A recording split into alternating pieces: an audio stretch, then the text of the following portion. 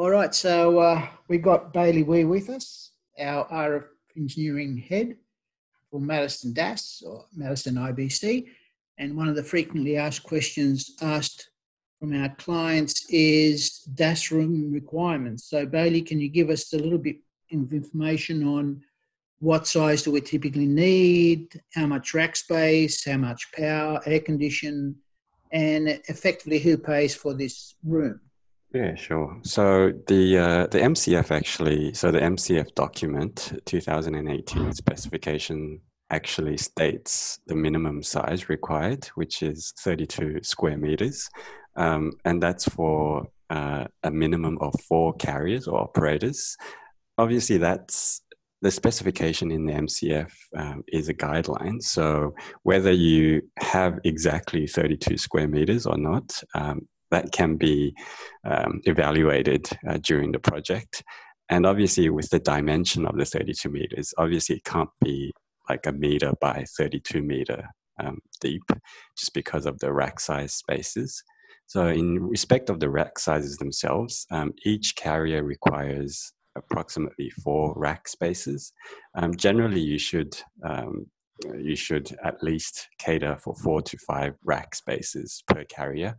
And these rack spaces are 600 by 600 millimeters in dimension. So you've got a 600 by 600 millimeter rack, but you also have to make provision. Some racks do have doors which swing open. Most of the racks these days don't, but some racks do. So you've got to provision an additional 600 millimeters for the actual door, the rack door to swing open, which means you need a total depth of approximately 1.2 meters or 1200 millimeters. Also in respect of the rack height, it's got to be about 2,500 millimeters or 2.5 meters in height. So if you've got a really low room, that won't work. You have to cater for 2.5 meters minimum in height. So basically, just to summarize that, 32 square meters minimum, that's in the MCF document. But obviously that's, it really depends on the project. So we can have a look project by project, whether you need a bigger room or a smaller room. 4 racks minimum per operator. So in Australia, we've got 3 operators. So that means, realistically, that means at least 12 racks. But you should ideally provision for at least 5 racks per operator.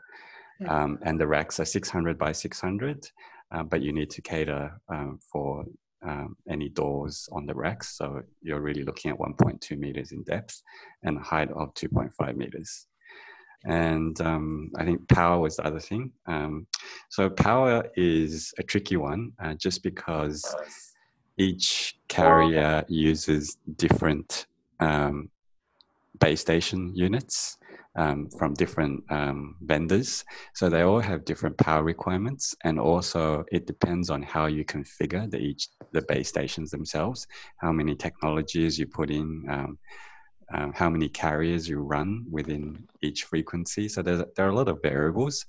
I guess as a general rule of thumb, typically you need approximately at least about 4 kilowatts per operator or per carrier.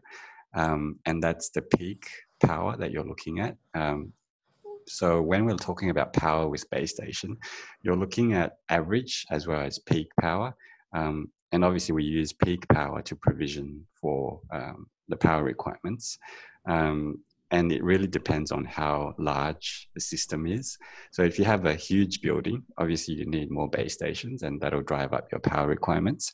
But if it's only a small building with a small DAS, then you won't need as much. So it really depends. There's a lot of variables, but I guess in the general case, you'd be looking at 4 kilowatts peak for a typical DAS. And that translates into, so the power also affects the air conditioning. So the air conditioning obviously is a function of the heat load which the equipment puts out. You're typically looking at, I guess before we go into that, the MCF does say something about the air conditioning themselves. So the MCF actually states that you need a minimum 12 kilowatt split air system on a 1+1 hot standby config. But you really need to look at the requirements of your project. That could be not enough, or it could be way too much. It really depends on how many operators will be going into the room, and it also depends on things like how you configure the base station units. And again, you're looking at what we talked about before, with a sort of like a typical configuration with 4 kilowatts of total power output, not total peak power output on the base station. You're looking at an air conditioning unit sort of in the 12,000 BTU per hour type of capacity. But again, you really need to talk to your DAS design team. They can work with the carriers to work out the exact heat load and the air conditioning requirements on each project. And I think the final bit was who pays for the room. Generally speaking, so the MCF is silent on who pays for the room, but there are a couple of things that's sort of like a rule of thumb in the industry. Obviously, the most basic element is the actual room itself. So whoever's the developer and the builder, they have to provision a room for the DAS. It's just called a DAS room, but realistically speaking, it can be any room. It doesn't have to be a room specifically dedicated to DAS. It could be in any other space which is set aside for the carrier's base stations.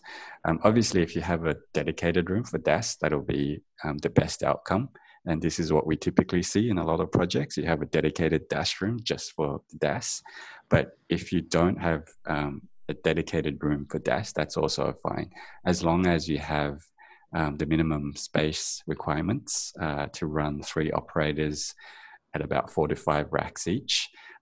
That kind of space is enough for the room.